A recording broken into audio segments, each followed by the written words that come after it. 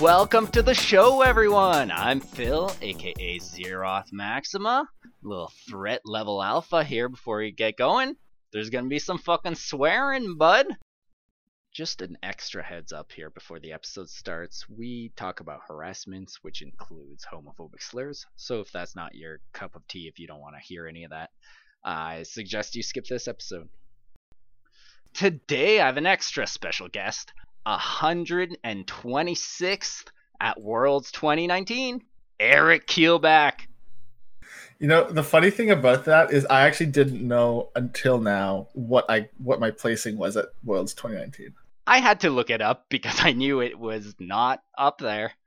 Wow! And not to blame you, but like, you know, they do bet runner for Worlds, and I was like, all my chips on Eric. I'm gonna be so famous. People are gonna be like, wow, how did Phil know about Eric? And I'd be like, well, that's the secret Canadian sauce right there. Yeah, I failed super hard.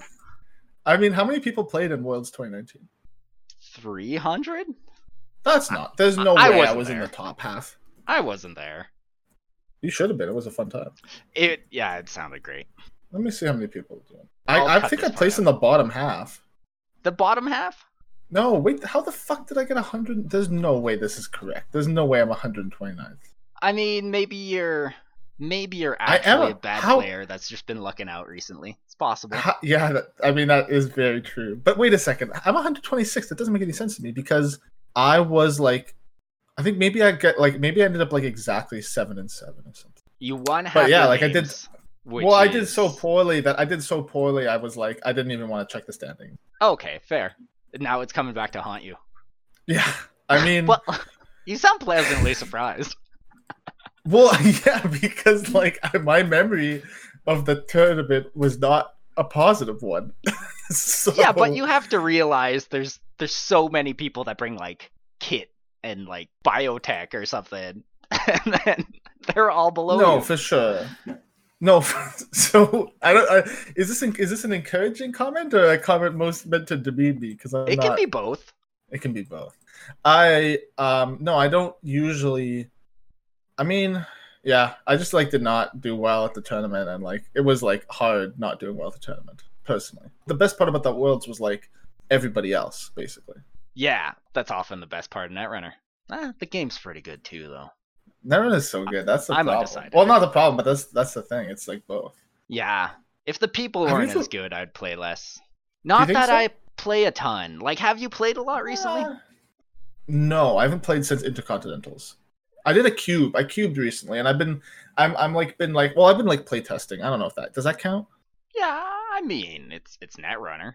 I mean, I don't like the meta is the problem, but yeah, I've been actually been playtesting a ton. That's great. Well, it's good. Like I enjoy playtesting, and it's a way to give back to the community. If the community was worse, you'd play less.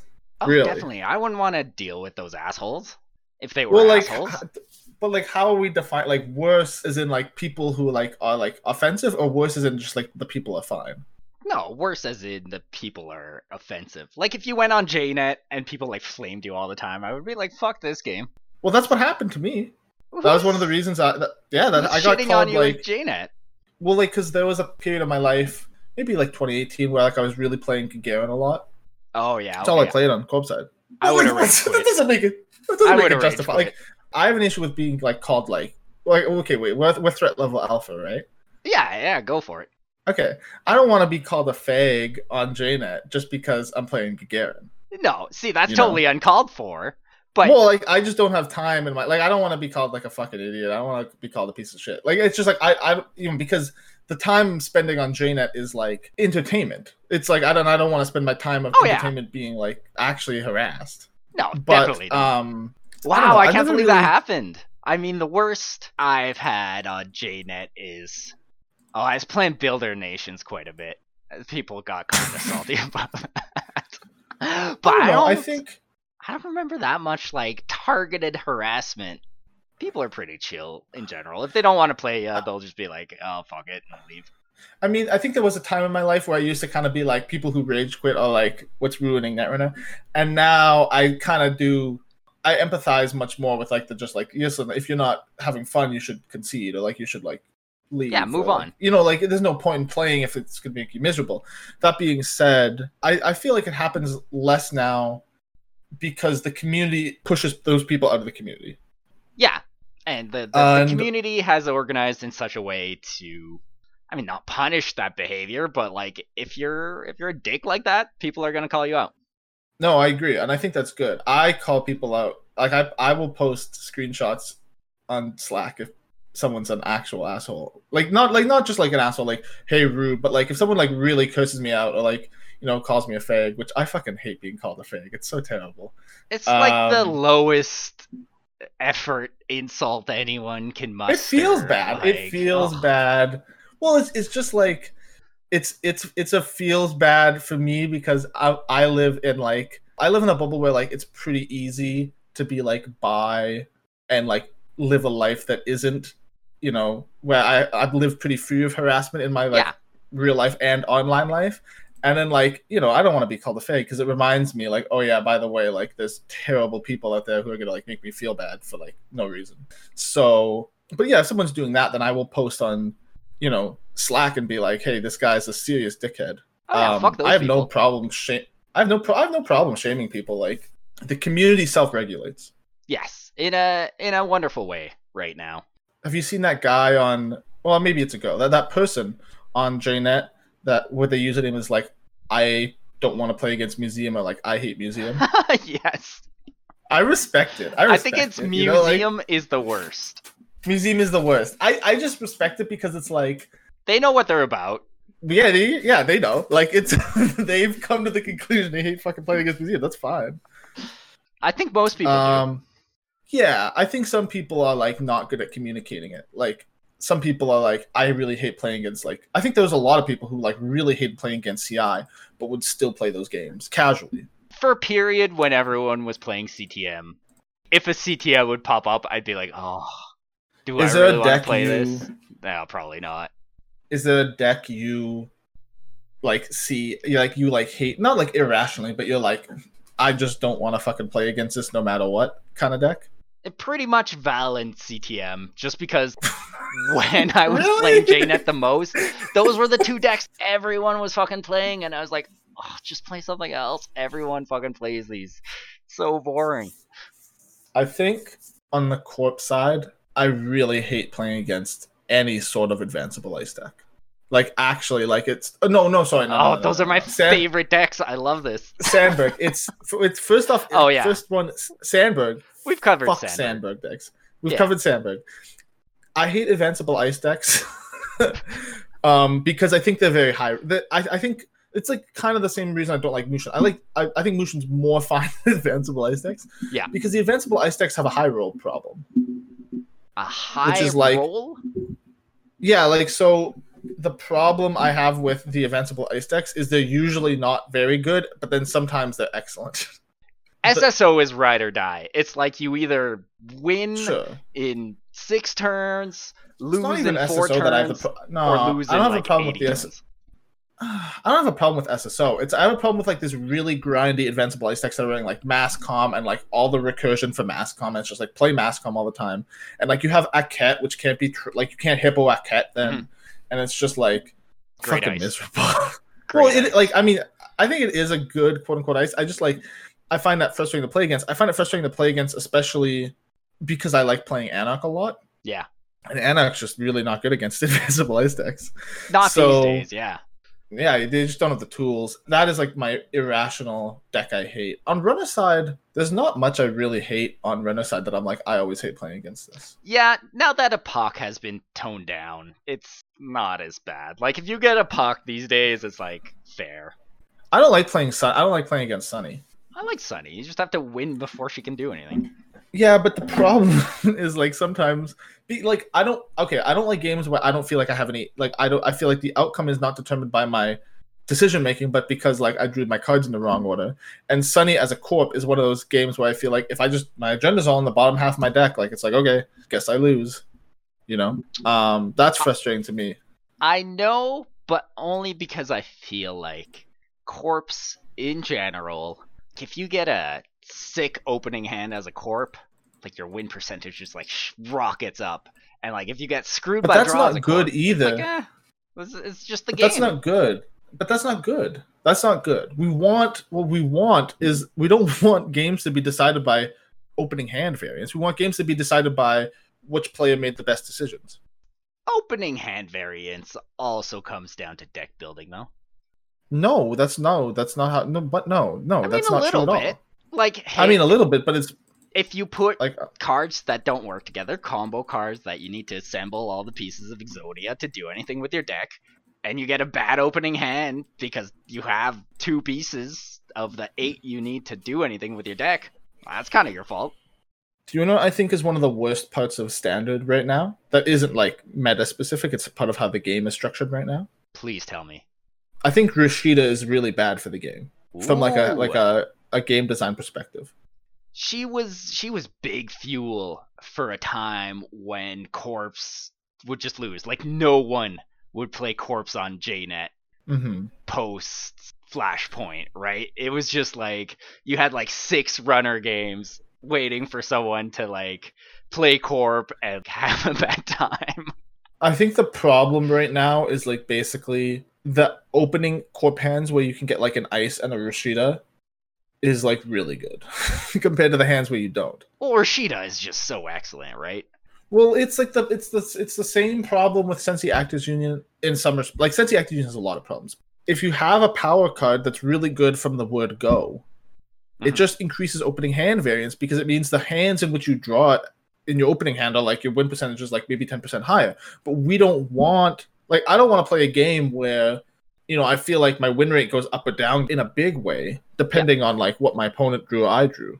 I think that's but fair. like but that's why it's the Sunny problem. Yeah, and I mean Sunny kind of just is not that good anyways, so it's not a huge problem to me. The other unless you're Captain Nice. They are really good. Yeah. I was going to say something about Rashida, which is like she's the modern equivalent of Jackson Howard. Like it's this unbelievable power card that every corp basically plays unless you're playing some weird ass remoteless Titan nonsense. But I agree with you. The difference is Jackson Howard was like a flotation device, making sure you wouldn't lose, and Rashida's just like gas to make you go faster and actually do stuff. I mean, like, I disagree in some sense because I think Rashida with ice on the first turn is better than Jackson with ice on the first turn.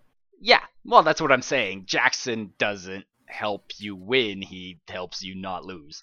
No, I disagree with that. I think that like Jackson does help you win because like you need to draw cards to win the game, to find agendas or to find kill pieces or to find assets. Like this, like things we defined, and being able to click for 2 is really good at most parts of the game. I would argue that the average value you get from a Jackson is higher than the average Rashida, but the Rashida problem is one of variance because Rashida at like in like let's say the first 3 turns is way better than Rashida in like the last 5 turns of the game.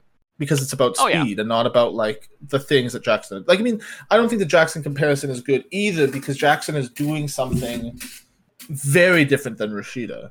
Well, because the comparison is just speed. Yeah, the comparison was it's not a mandatory in a deck building sense, but it's card that every corp pretty much auto includes, right? And it brings up the power level of the corps, which is that a problem right now? Are we in a corp meta?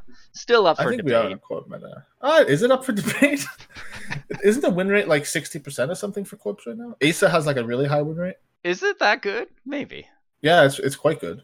Oh, go corps. Yeah. If you look at the Intercontinentals data, actually, it's like I remember like in the first round, like basically corps won every game. Sick. Go corps. Yeah, corps are really good. Yeah, feels good to play corps these days. I like it. Let's move on to something more interesting. Yeah, we gotta get to one of our actual topics. Shh.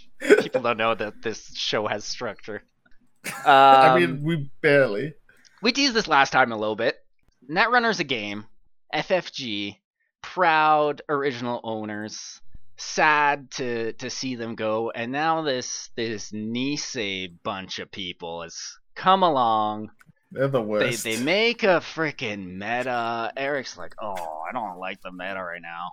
You know what I'm gonna do? I'm gonna help him play test a better one. Maybe he'll ban Rashida. I don't know. Yeah.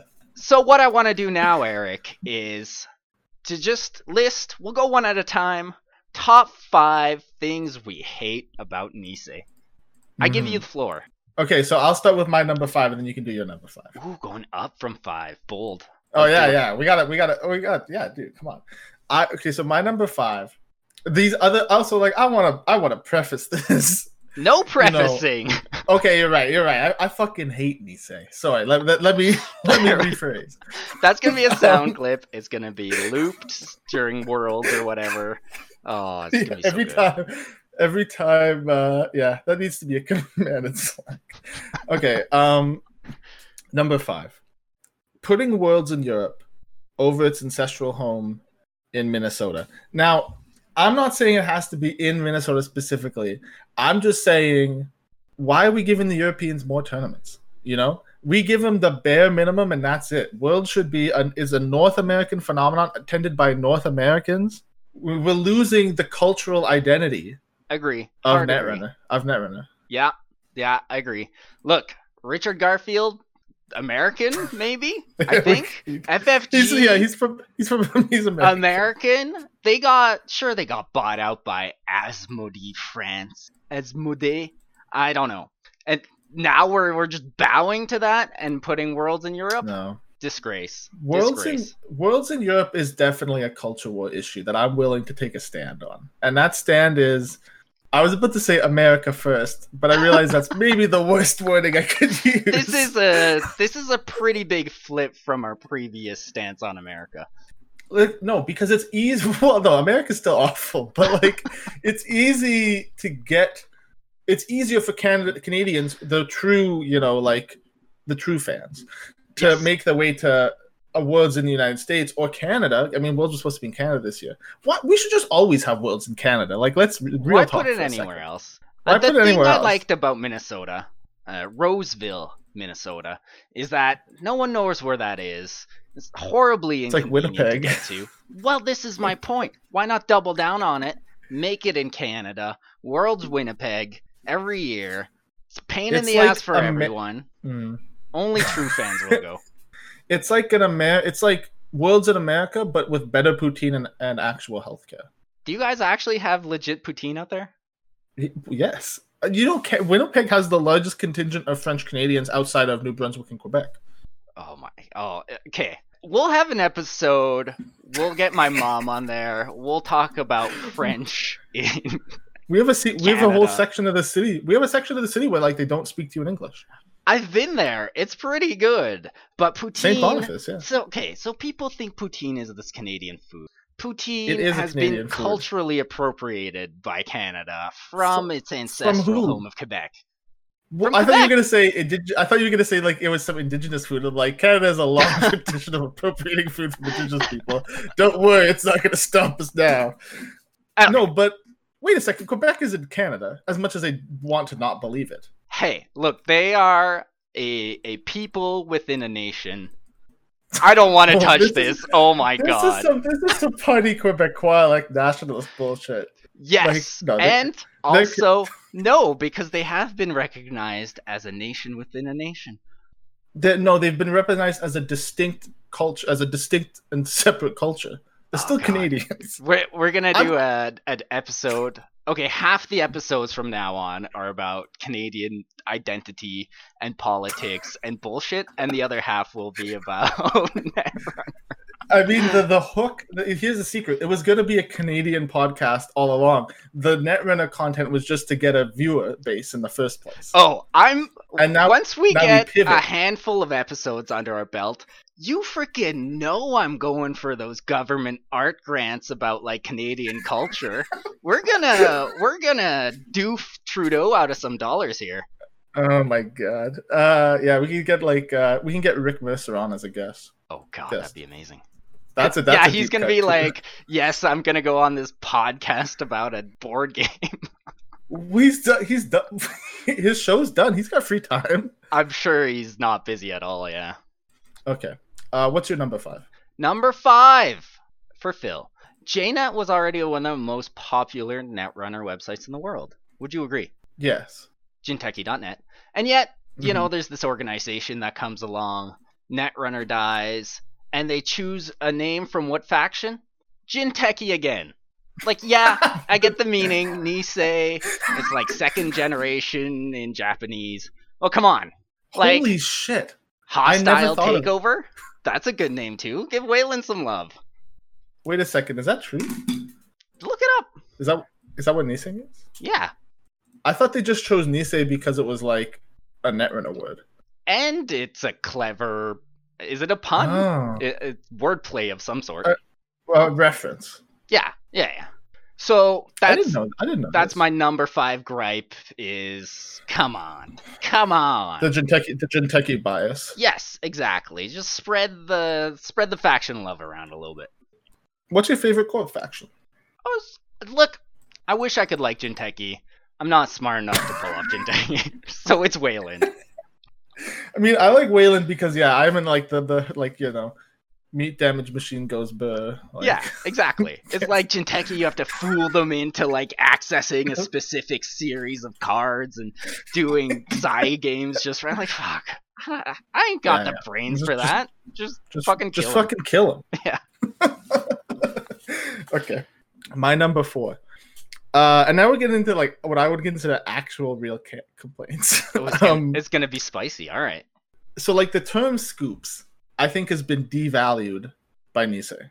Not by me, the guy who constantly asks for any scoops. Well, like I think it's NISEI setting a bad example that the community's latched onto. I remember a time when leaks, actually were a thing. I mean, you could get excited about leaks. I remember we all remember Spoiler Ken, Community Hero, Snowjack, Tragic Misanthrope. I remember Steel Skin, and it's like weird to me to have like Nisei members like be like on stream be like, oh, we're gonna get scoops, and like every time they say like no, obviously not. Like it just seems like the jokes would basically run into the ground by Nisei, and I hate that. Look, if I like jokes with a little dirt on them because they've been run into the ground, that's my personal preference. Do you wanna explain Steel Skin to people who weren't up there back then? Because it comes up a lot. You see it around once. Do you even know what I'm talking about with the Steel Skin thing? Kinda, yeah. Steel Skin was the work in progress name for I've Had Worse, I think. Yeah. So Snowjax was spoiling cards over 4chan. Correct. And they had a batch of cards, and this is by the time that they've been doing, like, because they spoiled Dad and Destiny and Sand Cycle, and so like FFG knew they had a leak problem. At the time, FFG testing pods were isolated from each other. Yep. So you'd have like the New York pod, which would be like 6 people, and they'd provide feedback separate from like the London pod. Yeah, we had a few people in Calgary here that were testing. I was not into the game back then. Snowjax posted a set of spoilers, and one of the cards was called Steel Skin, which had the text of I've Had Worse. So it was like when it was trashed from net damage or meat damage, draw 3 cards. It came out that it was I've Had Worse. And then also I think like after that we stopped getting spoiler updates from Snowjax after a point. And so the theory was that Steel Skin was like a dud name put in one of the testing groups to like sniff out who was leaking. Very clever, Damon. Like, I don't know if this is like the problem is I don't know if this is ever true, because my understanding, like talking to other people, my understanding was that Snowjax was like in like was like from China in a distributing center. Like as I say this, it sounds fucking dumb. What? But like my understanding was that Snowjax was like after the testing process at like the printing process. No, and that's how they were getting this. No freaking way. No. I don't know. Like they were like, I don't know. We never found out who Snowjax really was. Dude, Snowjax revealed themselves in Slack. I'm gonna beat this out, but I'm 90% sure it was. It was. Wasn't it? No Ask him. fucking way it was. I will. That's the first thing I'm doing after this podcast. Wasn't it? All right. I don't think so. Well, But anyway, so get him I want to live in a society where we can scoop, like, we need some spice. I want to see some cards leaked. So some I'm actual leaks, not some give me some little some breadcrumbs. Give me some fucking drama instead of like this manufactured, like we will give you the scoops when we deem it appropriate. Agree. Agree. Someone in NISEI is listening to this. Be the hero we need. We need to seize the means of scoop production for ourselves. The insane thing is they still talk about Netrunner on 4chan. Like there's still Netrunner threads there. Is that true? Yeah. Probably not as much as there once was, but there's still 4chan threads, which just blows my mind. I don't know how common they are, but this came to my attention a little, like maybe I'll Intercontinentals. I'll start scooping on 4chan anonymously. Yeah. Oh my god. Oh, you need to come up with a sick name like Snowjacks. Well, like it's the perfect cover, because now that I've announced I'm gonna do it, they'll never think of you. Yeah, they'll be like, Eric's. Well, I am that dumb, but like they'll be like, Eric's not that dumb. He wouldn't actually do it. Then watch me. Who's the lead tester right now? Divadis? DC doesn't have a structure. It's just a bunch of people talking. Yeah, okay. But the lead of dev right now is Divadis. Okay, I'm sure they will be able to figure out this clever trap to also identify you and then shame you. Oh, is Eric all along? We did have someone leak the Asher's cycle. Really? Yeah, I know who it was too. They leaked it to Abram Job. Oh, who doesn't like Abram? We should have him on the show. No, I think we should have Abram on the show. But people, like, he leaked it to Abram, and Abram immediately went to NISEI and said, like, hey, by the way, like, someone leaked your entire cycle to me, and then it never got released. I was like, I think they expected, like, Abram to, like, be like, fuck NISEI, like, here's the cycle. And Abram was like, actually, someone is leaking. I was like, that's awesome. It was pretty good. So the moral here is, if you're gonna leak it to me. Don't send it to the big boy. Yeah. What's your number 4? Number 4. Who the fuck is Zach? Like, we know there's this president, Zach. We saw him talk one freaking time at Worlds for a little bit, announce some stuff. He did a little mea culpa, everything's gonna be late. Oh no. Sure. Hey, let's hear about this guy. Who the fuck is this? I actually met Zach at Worlds. He's quite nice. He seems to me to be one of those people who doesn't want to be in the spotlight, which I think is also a good job for the president. Why is he hiding? Come on. He's not hiding. Like, first off, I don't know. Like, what the fuck is he gonna say? He's gonna say, I'm the freaking president. This is what's happening. Well, he did with the delays. I think he's busy running NISEI. It's not like he can respond. It's like if you have a problem with McDonald's, you just call like a customer support representative. The fucking CEO of Mr. McDonald's himself doesn't come down and like pick up the phone. Like, well, maybe I think they should. I don't know why, 3? But I just thought I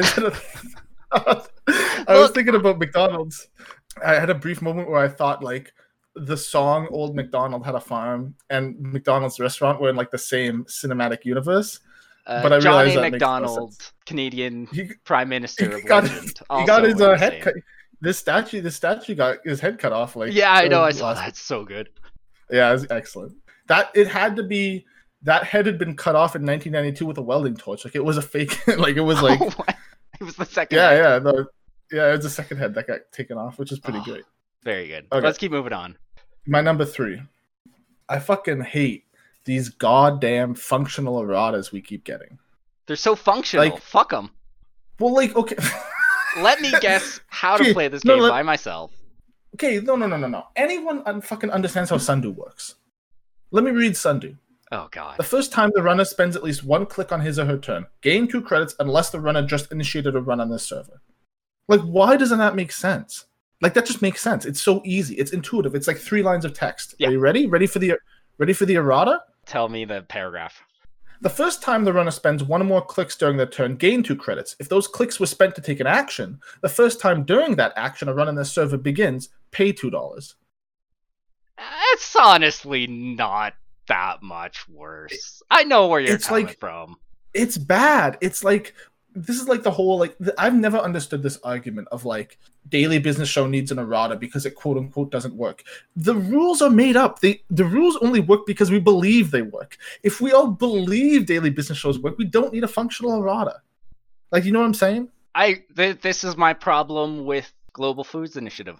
It doesn't explicitly say it's active in the runner score area. It just says when it's in the runner score area, not this is active when in the runner score area. But we all know. But like No, it's I so agree. intuitive. But it's intuitive. If you just know, like, okay, I like. Can I be quite honest? No. When people say shit like I'm gonna make fun of you.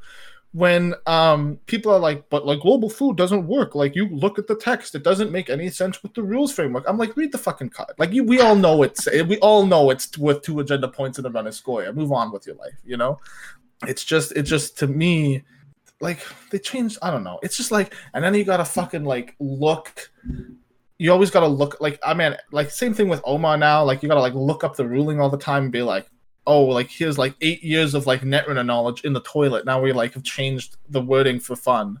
Yeah. Like I hate the functional errata so much. God, I really want to you. defend it right now, but that's really not the spirit of this top 5 things we made about NISEI. So I love you. Let's keep going. I love you, Jaco. By the way, love you, Jaco. Yeah. Oh, you're so good. Mwah. Thank you, Jake. Yeah, Jaco's amazing. Fuck the functional erratas. Terrible system. Let's just play a game where we make believe. Yes, unironically yes. But number 3. Number 3, everyone I interact with from NISEI is really nice, and it makes it very hard to build a list of grievances. Fuck those people. There aren't really any bad NISEI people, eh? Not that I've encountered. I don't talk to all of them. I'm trying to even think. Like, well, there was one time I got into an argument with one of them, but that's like fine. They bought me a beer. I bought them a beer later, so it worked out. Oh, okay. That's nice of you. But yeah, no, the NISEI like people are good. It's tough. I think it's tough to be a NISEI staff member. Okay, no, we can't defend them. We can't be like, oh, but they're volunteers. No, fuck them. All right. Oh no, yeah, fuck NISEI staff. Sorry, if you're a member of NISEI, you're a piece of shit. Sorry, just want to get that out of the way. Okay, that was a little mean. What do you mean it's a little mean? What do you mean? What do you mean it's a little mean? Quote, I start defending them, and you're like, oh, we can't defend them? Okay. Number 2, Eric. Hit me. Oh, yeah, my number 2. Oh, the website sucks. I mean, that's not even a hot take, just the website sucks. I think they know the website sucks. I know the website sucks. Everyone knows the website sucks. They've said the website sucks, which is why my number 2 is they keep saying they're fixing the website. It'll be out soon. This has been like 3 years, guys. Come on. Fix the website. How many years do you think NISEI's been around for? Because it's definitely not 3. Like 1.5. I was being hyperbolic. But you know that's the synergy we bring to this podcast, the 1-2 punch. I set him up and you knock him down, Phil. Yeah, this is a perfect example of this. So, like, how many websites are on the internet? Dozens and dozens and dozens. Like, just make a website, guys. Yeah, and girls. And others. I know nothing about making a website, but I imagine it's incredibly easy, which means that it's only more shameful that NISEI doesn't have a good website. Look, if anyone else can do anything, I can do it just as good, if not better, and then make excuses afterwards as to why that's not the case. But do you have a website? No, I don't. Well, I imagine it's very easy. Yeah, it's so easy. I could do it if I really wanted to. Yeah, exactly. I don't, if I really wanted to, easy. Yeah. Okay, what's your number? We're back to you. We're back to you. We're back to me? Okay. Clump those together. I think NISEI does a poor job at communicating through official channels. And, like, I am frustrated when, like, I'm trying to get information about something NISEI is doing or, like, something that's going on. And, like, there's people who are, like, NISEI affiliated, like, posted in, like, the Slack channel. Slack General, for example, like, responding. And it's like, I'm like, is that official, like, confirmation? Like, can I bank that? Like, how are these people related? Yeah. Like, are these people, like, on the relevant team, but they're, like, speaking? It's just, like, that bothers me in some respect because I would rather nothing be said than like the information being like piecemeal from like 5 different people across like all these different channels.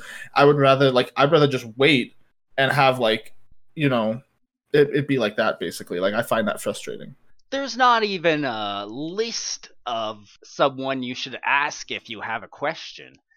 Yeah, like I wish, like something I did wish was like, you know, is there a list of like people in their jobs, not like in an accountability sense, just but like there have been times where I've been asking like about like when a card's coming out, and like someone from like the MWL team responds, and I'm like, do you know something that like you're on MWL, but like are you talking to, like, are you speaking for like, you know, that team? Like I think NISEI does a poor job at controlling the message. And this, I think, rolls back to my complaints about El Presidente Zach. He should be saying all the things. He should be saying, the next cycle this is out on this day, and if it ain't, then it's my fault. Accountability. But I don't think they know. I don't think they know. Like, I don't think they know. They shouldn't know. There's no way they would know everything, but they just gotta make that call and then make it happen. So you think, like, okay, you're telling, like, okay, 1 second. Can we take, like, is this an actual take, or is this are you memeing with me? No, I think there should be announcements. Look, I know this happened before you were born, but once upon a time, there was this game called Halo 2. I don't know who the lead developer was, but then he got a tattoo saying Halo 2 is going to be out. I think it was in November at some point, and he tattooed it because it was going to fucking happen. And it did. So, yeah. Zach, get some fucking tattoos. Okay, here's the problem. I don't think NISEI knows when Gateway is going to come out. This has been made very clear. Well, no, for sure. Like, okay, wow, actual spice. I think who's being mean to NISEI now? Asshole? No, I think we both. I mean, like, I would rather have them have just like. I think the whole like mea culpa, like we fucked up and like it's gonna be longer than we thought, is like just good communication. Oh, I don't need to know the reasons. I don't need to know the reason. Like, my frustration is like when I'm like asking a question about like the format for intercontinentals, and someone from like the art team is responding. Yeah, well, I think you're agreeing with me here, Eric. So it should have been because we fucked up. It's gonna be late. It's gonna be released January 8th, and boom. Even if it's ready, I know you don't know how months work, but even if it's ready in early December, just fucking keep it till January, and then you're fucking called it. I'm the boss. Well, I think reason. I don't know what Zach sounds like, but I think the reason they have a hard time nailing down a date is because, like, in like a company, like, okay, first off, this is not a company, but in a company when the artwork is done in house. You have control over when that artwork's produced. And like the same thing for like, if you're like, you know, if you're big, like a company with like a contract with a printing organization, you have more control over when shit happens. But if you're just like a volunteer organization that doesn't have a lot of, like basically its production and its art are like both done by contract out of like not within the control of the organization. It's hard to be like, you know, like, it's hard to be like, okay, we're going to release it on December 14th, and then like 5 of the art pieces aren't in time. So like, are we just going to fucking release it with no art? Like, what's the plan? Yeah, release a sticker pack to patch it later. No, okay. No, but like, and I don't think Zach, like, my complaint is not that I think the solution is for Zach to, I don't think the solution is for like the president to fucking be hopping into general chat in Slack and being like, here's the answer, because I don't think he does but I don't think he has the answer. I think the solution is NISEI members need to not fucking talk about stuff. It's frustrating to me as someone who's not NISEI, because like I just think it's ripe for miscommunication, and I think people should like only be talking on from their departments. Okay. You know, even if like I think there's like people trying to be helpful, but I think you need to control the message and just be like not say anything. There are times when I, as a playtester, like people are asking questions in general chat, right, about like what's the format for Gateway, like when's this product coming out or whatever. I don't fucking say anything because like it's not, I'm like adjacent to this process, so like I know, like I've gleaned some details, but like I'm not the person on that team, so I shouldn't be saying anything. Or it should be Reality Check, she's the communications director. Yes. Well, or Well, is it Spencer? Spencer. Well, this is like I think also Nisei needs like a ledger of like what people's fucking jobs are. Speaking of controlling the message, let's do the ShadowNet stance right here. No one fucking say anything at NISEI. And then yep, that's our stance. just let Zach say everything. The end. Sure. What's your number one? Number one, Shaper still sucks. We told them this that's 3 weeks ago. That's a positive. Fix it. It's a positive. No, that's not. It's definitely not positive. Free the OG Polly's Cafe. Make Shaper good. Just ban all the other factions. The end. I remember that conversation. No, I mean, listen. Man, I really don't want to get in trouble with Nisei. But like the magic of editing is on your side. As someone who's been recently playing the Shaper cards in Gateway, because we have to playtest them. Oh fuck, you're getting so many horse heads. I think. Okay, this whole thing's getting deleted. Viable deaths. Deleted. And then I found out like a few days ago that deleted. No, you might just deleted. No, it's like listen, I said it like deleted. Exclusively. Right. Deleted. Just put a bleep. Deleted. Yeah. Just bleep it. Okay. Deleted. I think Gateway is gonna be deleted. I don't know how to do that, but I'll learn. We'll figure it out. Okay. Deleted. It's gonna be the first cards in a deleted. You've been playing in these community tournaments? No. Like I was saying, I haven't been playing too much Netrunner. The closest thing I've been playing to Netrunner is a Scriblio. Alexis, the mean lady, put together the list of Netrunner cards that people are playing this online game where you try to draw the card and people are guessing what you're trying to draw. It's great. It's good fun. Ask around if you want to be included. I don't know how often they play games, but it's super fun. Tell us about actual Netrunner, though. The Ocarina format? Sanjay has a special. Sanjay's been knocking it out of the pup. Like, I'll for those not acquainted. So, like, basically, it's regular Netrunner, but when you pick an ID, you play basically like a unique resource or an agenda from that faction. It's so cool. And like when you pick the agenda, you trigger the win scored ability. So like you start with a NISEI token, for example. Mm-hmm. And so there's like a couple. Let me read through a couple identities. It's quite interesting. So like the runner. This is one of the most inventive formats we've seen. Oh, it's so good. You can choose to be Hernando Cortez. You can choose to be Cyber Trooper Talut. You can choose to be Aesops. You can play as like. On the corpse side, you can be Glenn Station. You could just bring this card into a shadow realm of the game where the runner may never access it and then pop it out whenever you want. So cool. The corpse, you can start as like bacterial programming or you can have the House of Knives counters or cool. Efficiency committee counters or Ares. Or you can start as Ares and have like the Ares ability from the word go. Okay. So I think, it's like it's definitely like requires a lot of deck building because like the game changes. Like you want to build your deck around your ID. And so like I think it's a very deck building heavy format, which I think some people really like. Some people really want to sort of dig in, and they ran this really, really good. They ran the second one because there was a first one a while back. There's been a recent second tournament. Is that correct? Yeah, this was like a week and a half ago. How'd you do? I did not play. Okay. Me neither. I love the concept. I think I watched the stream a little bit. Thank you. I mean, like the reason why I didn't play was because how do I explain this? Like I had TI on a Saturday. Oh, of course, of fucking course. Of course. Is this a TI league? Like, what's going on? Who plays it that much?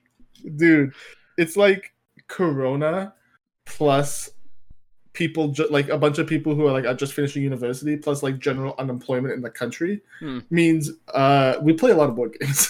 It's fair, but why this one specifically? Oh, because we're fucking nerds and we like it. Okay. But I had two friends who were like really into it. Chris man, I always mispronounce it. Chris Fazio. Analyzed Chris. He's a snare bear. Mm-hmm. He got third, which we were really excited about. But like, one of the problems I have with Ocarina, and this is not like a problem I think of the format. It's just like a problem I have. It The requires top so 5 much. things we hate about Ocarina. No, I just have an issue with it requires a lot of deck building. Yeah, I like that. And it's a lot of time. Yeah, I like, can't to sit down and test. like look at all these cards Yeah. right now. Someday I hope to be back in that place, but not right now. I think it's tough. Yeah, I think it's tough. It's tough. Like, you know, it's a lot of deck building. And so like for some people they really like that. For me, it makes it harder to like get into it because it's like it's literally a whole new meta. That's what I and so, like like, you have about to- it. There's like crazy shit coming from every direction, and you don't know what to expect, right? I think That's why I love Cyberdeck it. Sandbox ended up being too good. Yeah. Was what happened. But like, I mean, that's fine. One of the things I like about this format too is they just like nerf stuff when it's too good or buff stuff. Like, it's good. It's been good. You know, I like it a lot. And then there was another lockdown tournament. I like the lockdown. Correct me if I'm wrong here. They have like a custom ban list. Every time someone wins one of the lockdowns, they can like ban or restrict a different card. Man, lockdown used to be so simple. Now it's like a fucking like cinematic universe of lockdown tournaments. Like, there's deep lore now, and like it's just like a weird. It's like Bizarro Netrunner, where it's Well- very close to the standard meta, but there's just like these big Dude, cards is it not very close to there the that standard shift meta? everything. Well, okay, so like the two sort of like things about it is, one, it has a point system. So IDs are afforded point values, and then you can only play 10 points worth of IDs. Mhm. So like you can only run like a 7-point corp ID and like a 3-point runner ID, and like the runner ID corp ID is like at 5 you have like Biotech and Acme, and at like 10 you have like CTM and Titan and Asa. Yeah. And so like the intent is to get like IDs that you would play less get played because like they're worth less points, right? Mhm. The ban list plus what the IDs cost in terms of points, those are decided by like voting, I think, or it's by community, by the people who Something like did that. well in the last tournament. They get a Yeah. say. Have you ever played in a lockdown tournament? I have never played in a lockdown. I was very tempted to do one of the earlier ones, but I think I was trying to organize my own tournament over here right at the start of Corona life. So I never jumped into it. But yeah, now it's like so far down into its own hole of its own meta that I'm like, oh god, do I want to touch that? Nah. I've played in like about 2 of them, I think. Okay. I liked it. I mean, I have a problem. I also dislike lockdown personally. I think it's a fun format. It's just not for me. Listen, I don't want to be mean, but I think this episode we can be mean. Next this is the episode mean we'll episode? open up and we'll like beg for forgiveness to like. well, we gotta talk. I guarantee you, next episode we're doing top 5 things we like about NISEI. Oh, that'd be nice. Like as penance, so we keep like, so we don't get blacklisted. So we don't get from... banned for life. Yeah, that's fair. Yeah.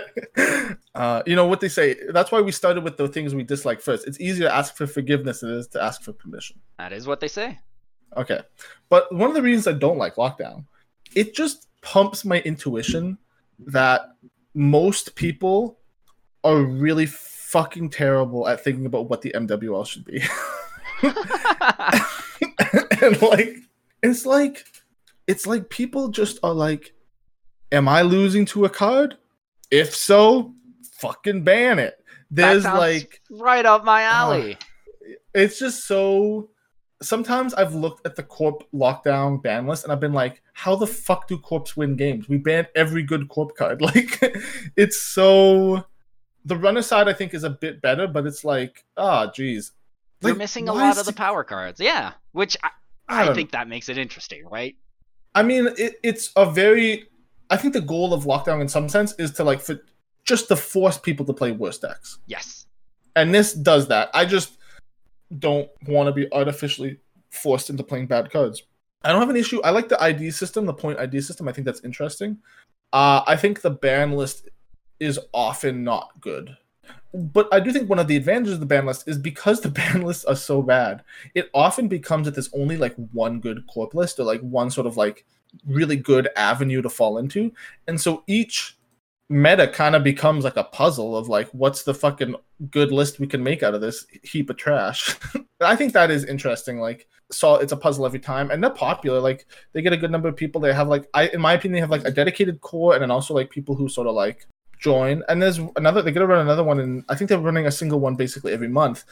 Vesper's also so good. Like, we talked about how great Vesper is, but Vesper's just been crushing it. Oh yeah, both in Nisei things and out of Nisei things was just Vesper's nice. I would like to meet Vesper in person. I think he's one of the people I haven't really met in person before.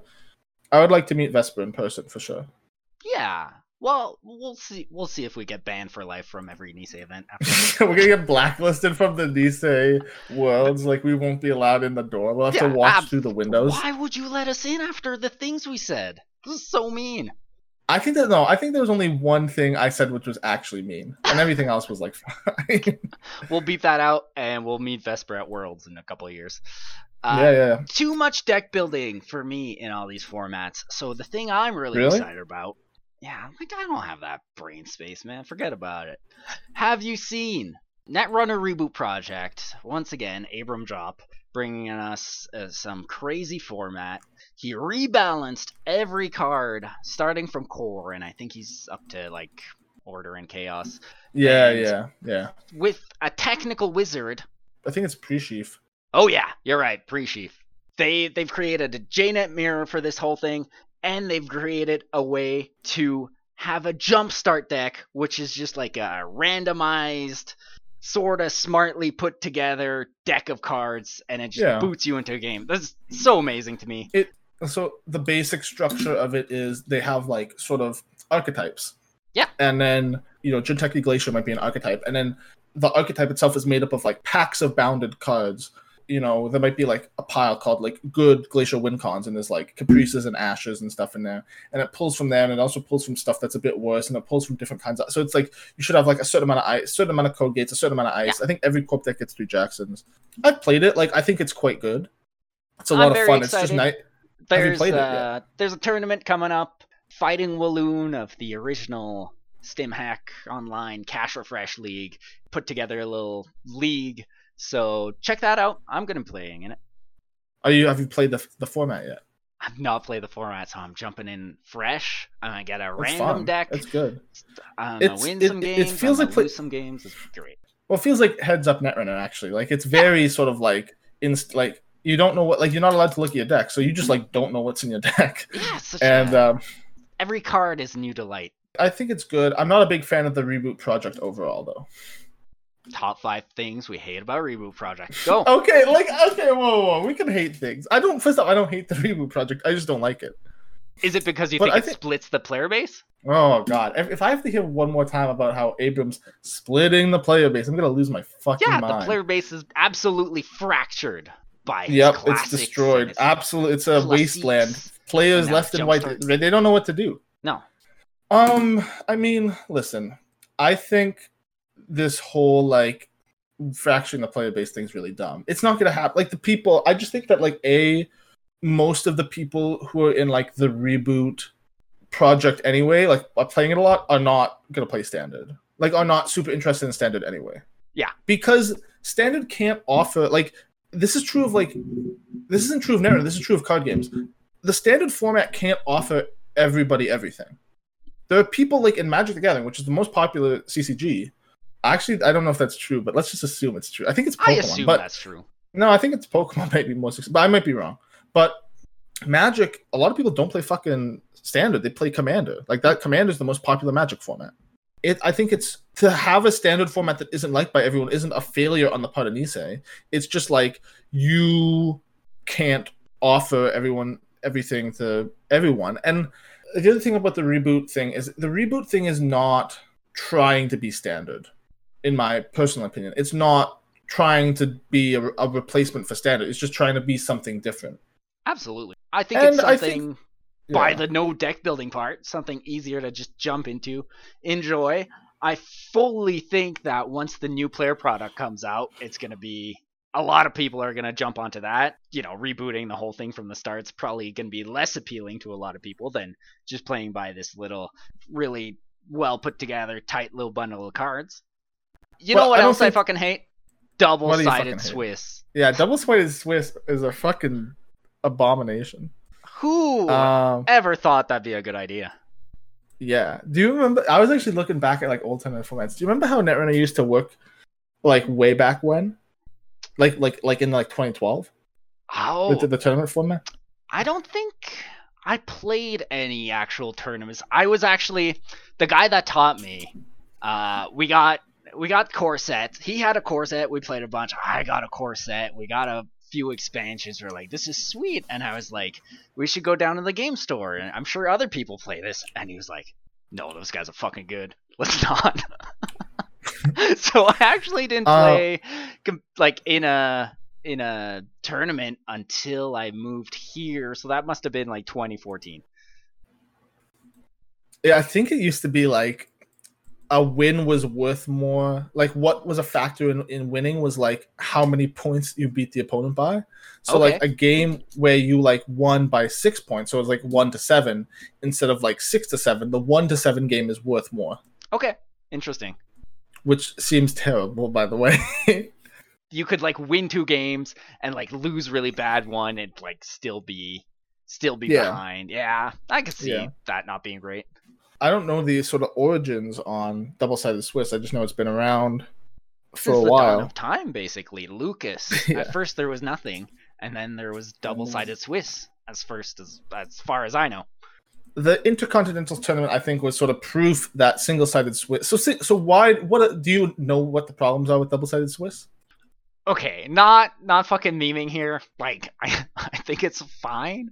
Like, I get that it takes longer to play.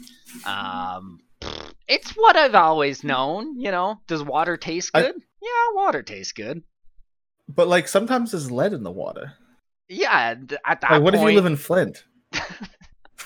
I'm just saying, maybe you don't want to drink the water anymore. Oh. Yeah, what should we drink instead, Eric? The Kool-Aid, and by the Kool-Aid I mean single-sided Swiss. Oh, very interesting. Like the problem with double-sided Swiss, in my opinion, is like 2-for-1s and IDing are not interesting for spectators or for players. Yeah, because IDing is this problem where, I mean, like, oh man, that's a lot of problems. But it's like the problem is like, okay, fundamentally, you should not get an advantage by not playing. That's it. And so like buys combine this too. Like people who have buys sweep a single round and then ID twice is something you can do. Yeah. 2-for-1s means that like you play, like ideally we want a tournament that incentivizes playing Netrunner. Mm-hmm. And the structure of double-sided Swiss means you're incentivized actually not to play Netrunner sometimes. How does a single-sided Swiss solve this? And by single-sided, I think if we explain it a little bit, you would be paired with an opponent. One player would play runner, another player would play corp because that's how Netrunner works. And then after that game, you would be paired with someone different. Yeah. So you wouldn't play 2 games. You'd play 1 game versus one person and then get matched versus another person. So you might sit down for like a 35-minute game. Yeah. And so there's how the pairing system would work in theory would be there'd be weighting. So you'd be weighted.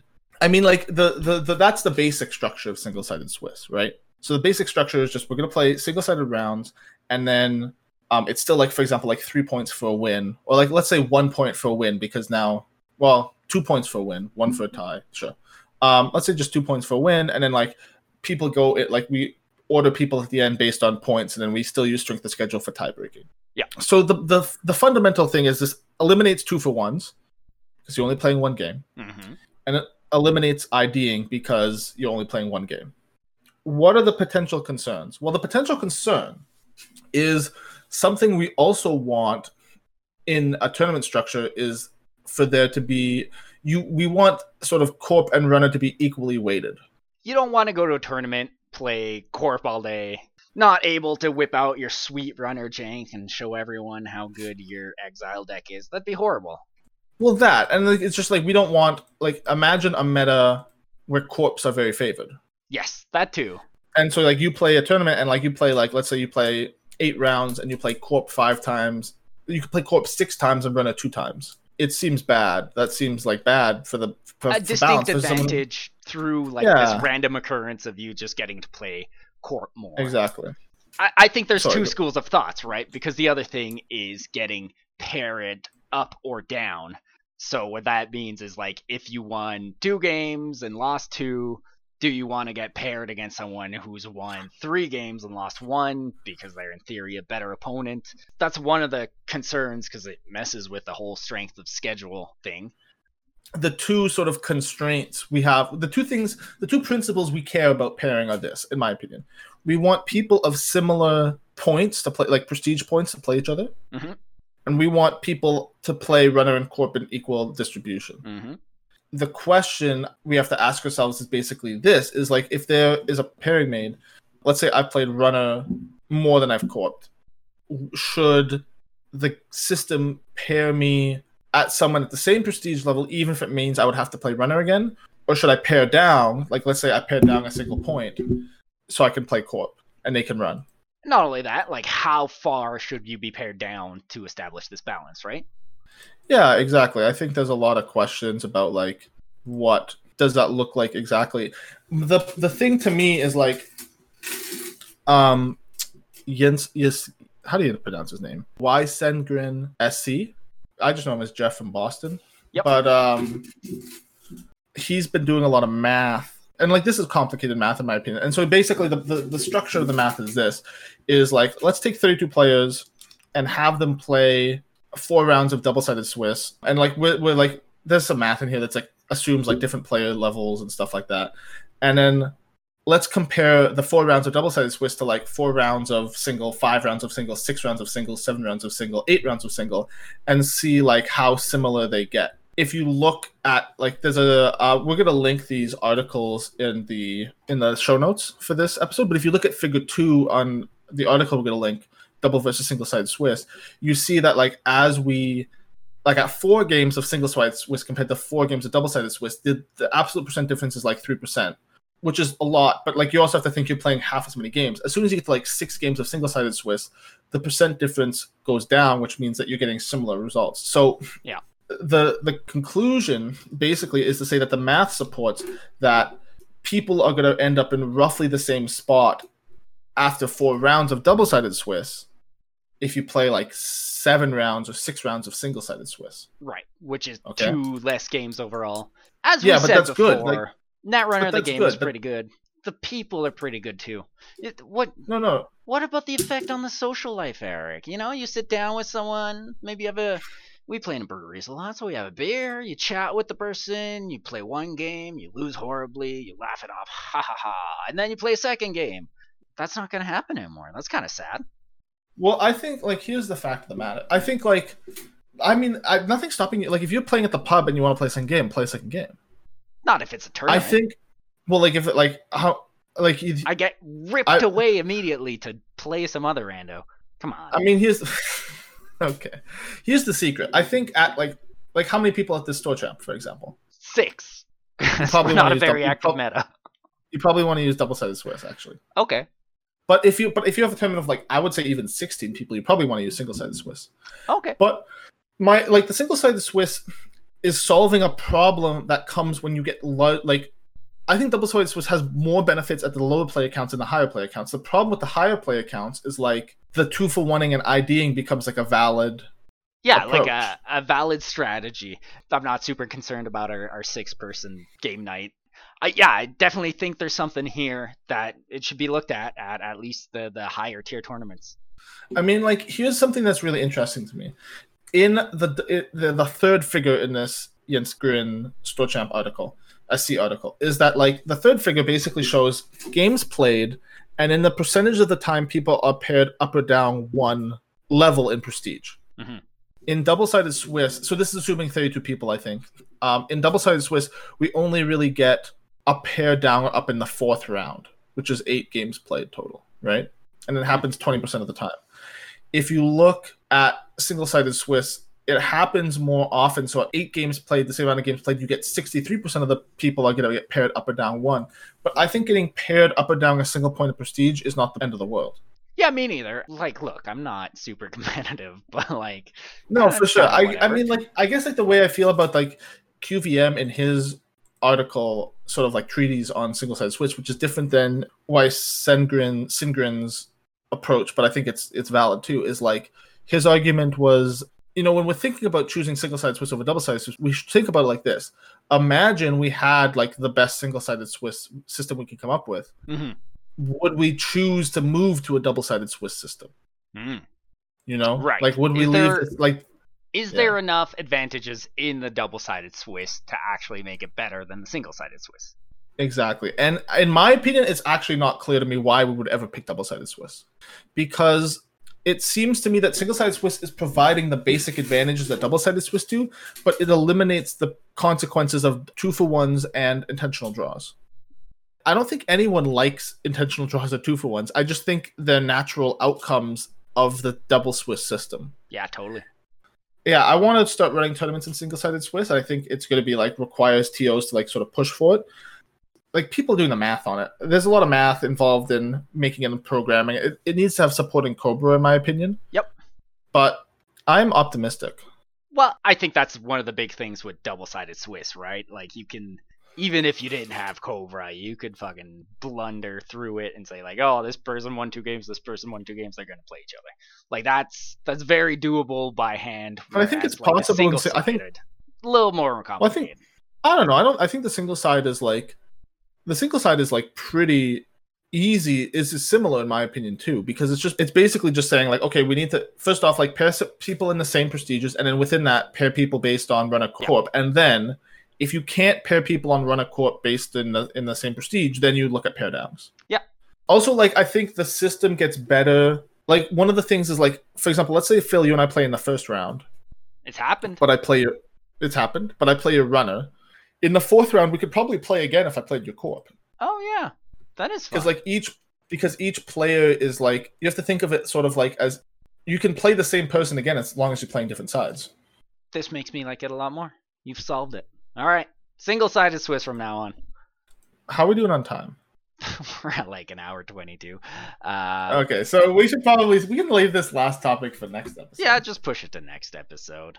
We gotta do top 5 things we like about NISEI.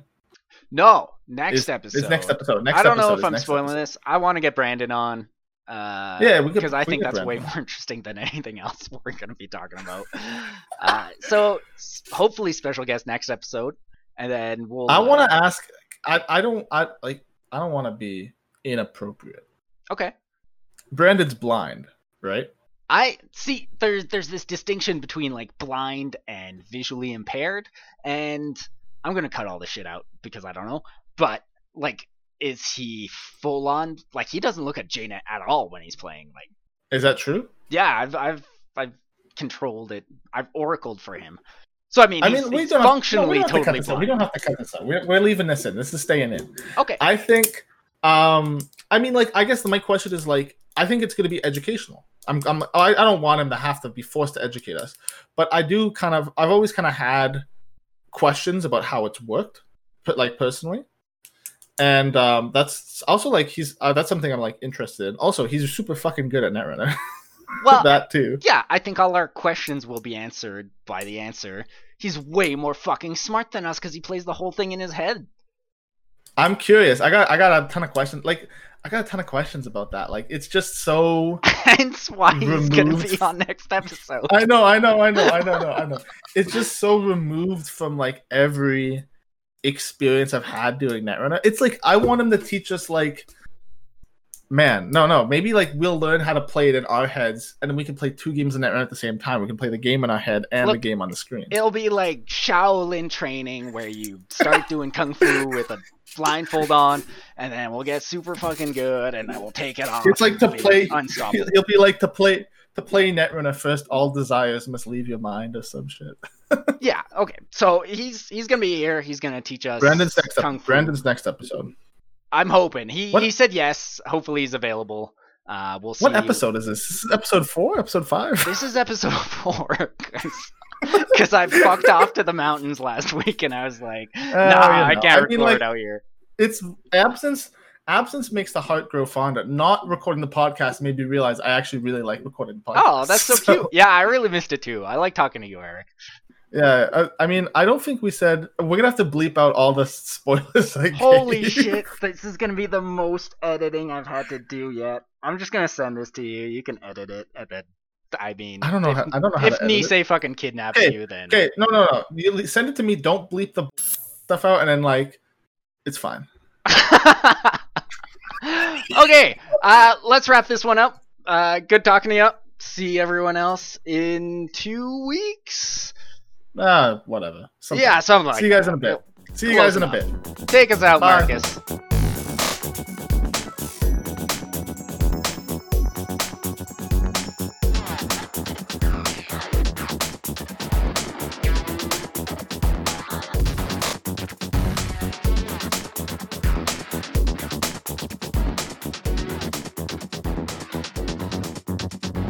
The shadow.